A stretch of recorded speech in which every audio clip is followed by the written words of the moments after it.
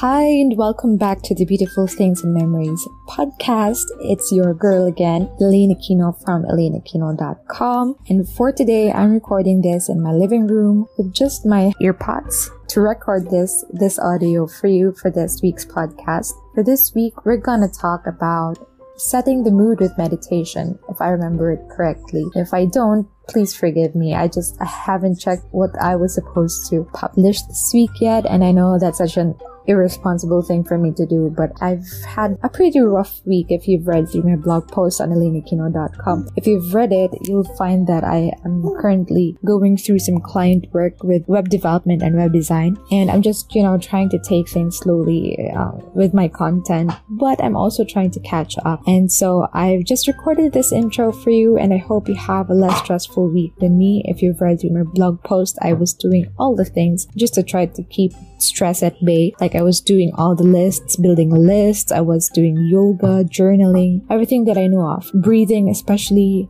meditation, mindfulness, being present. I'm trying to do it all so that I can take care of myself, so that I can do better work for myself. Because I find that if I try to work slowly, if I try to take my time, I produce better work, And I think you could do the same for you also. You could try the same for you also. Try to take things slowly and see if that kind of environment is actually more productive for you, for your work, or for the creative things that you're doing. And as a content creator and multi-passionate, you also have so many things on your plate already, right? And you're kind of overwhelmed with all those things, and you had to take some time off. As I always say around my parts of the internet, as I always say here, take some time off for yourself, to relax, to unwind, to calm yourself, to find peace, to find, the joy in things, because it doesn't always have to be serious and boring, and it doesn't have to be like that all the time. You get to do work that is crazily fun and easy and lighthearted, and you get to be kind to yourself at the same time. I hope you have a great rest of your week, and let's get on with today's episode.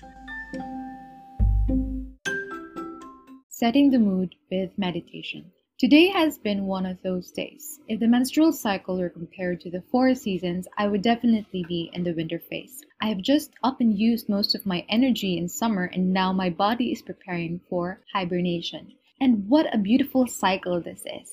What a blessing menstruation is for women. It's nature's way of saying everything has its own beautiful timing.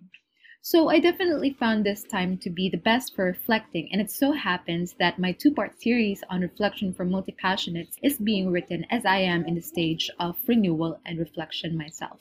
But whether you are man or woman, what does it mean to cultivate a reflective attitude as a modern multi-passionate creative?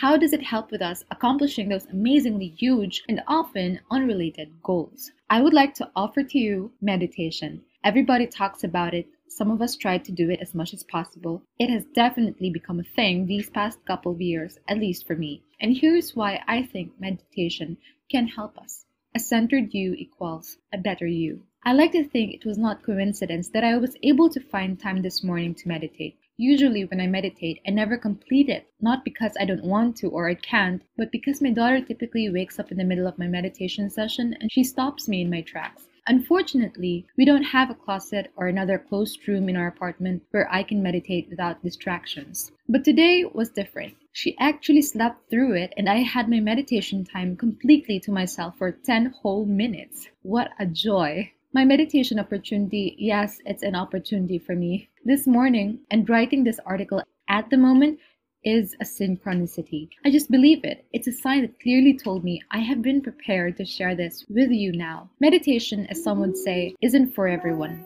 I'd like to disagree, because just like we're all capable of thinking, we're all also capable of thinking about thinking, which is often what we do during meditation.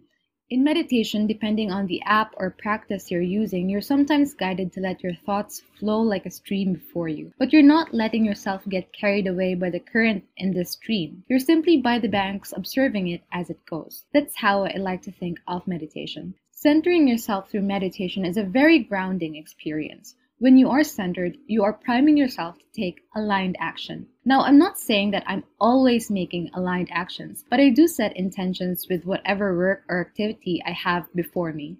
Meditation has truly helped me stay grounded and calm, and to realize that everything rises and passes. Multi-passionate life can be crazy. Heaven knows how much we struggle to try to finish one project already. But you know what? You don't have to. Barbara Sher says in her book Refuse to Choose that sometimes it's not the finishing of a project that we seek, but the experience of being in that project. She compares this with the analogy of a bee who goes from one flower to another, not because it aims to completely get the nectar from each flower before going to another one, but because the reward is the nectar. Sometimes in our quest to accomplish big, different goals, we fail to stop and reconnect with ourselves. This world we're living in is hectic, social media driven. Technology is just going to get even more high-tech. But the one free thing that can keep us centered through this, ourselves and our capacity to calm and center our thoughts. A calm, centered mind is the best starting off point for any endeavor after all. Thank you for listening to Beautiful Things in Memory. See you again soon and take care.